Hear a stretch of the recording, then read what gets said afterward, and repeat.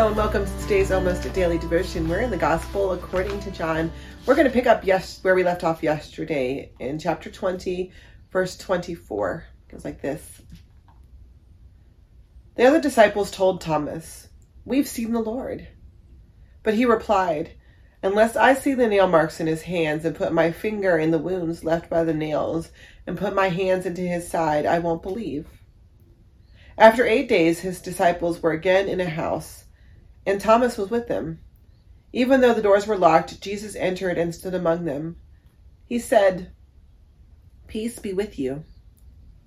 Then he said to Thomas, "Put your finger here."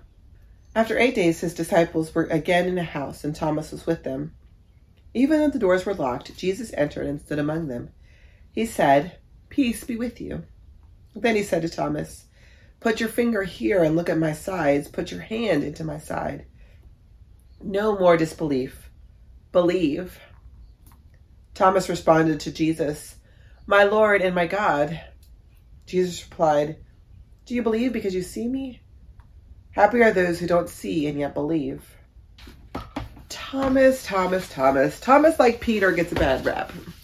Thomas doesn't appear in any of the other Gospels, not as a major character. His name appears in the list of disciples. We know that Matthew, Mark, Luke all tell us that Thomas exists, but Thomas doesn't get any feature stories. He's a bit player, an extra in the background.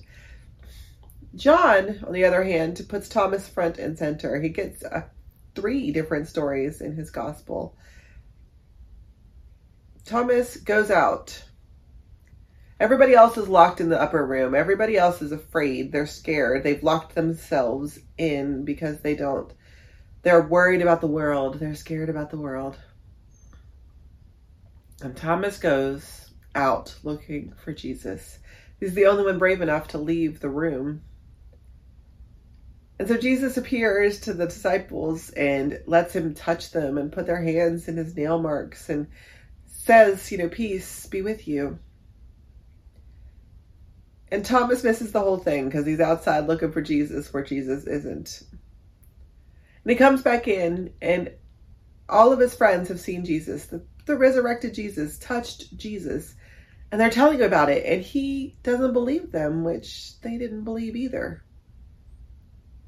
So it's not that Thomas doesn't believe in Jesus. It's not that Thomas doubts the resurrection necessarily. It's not that Thomas doubts any of that stuff. Thomas didn't believe his friends. His friends who wouldn't have his back, who were too afraid to go out looking for Jesus. His concern is not whether Jesus rose from the dead. It's that he would and could and wanted to follow Jesus all the way until his death. And he didn't get blessed with the visitation. He was the most dedicated of all the disciples, and Jesus chose to show up to the ones who were afraid.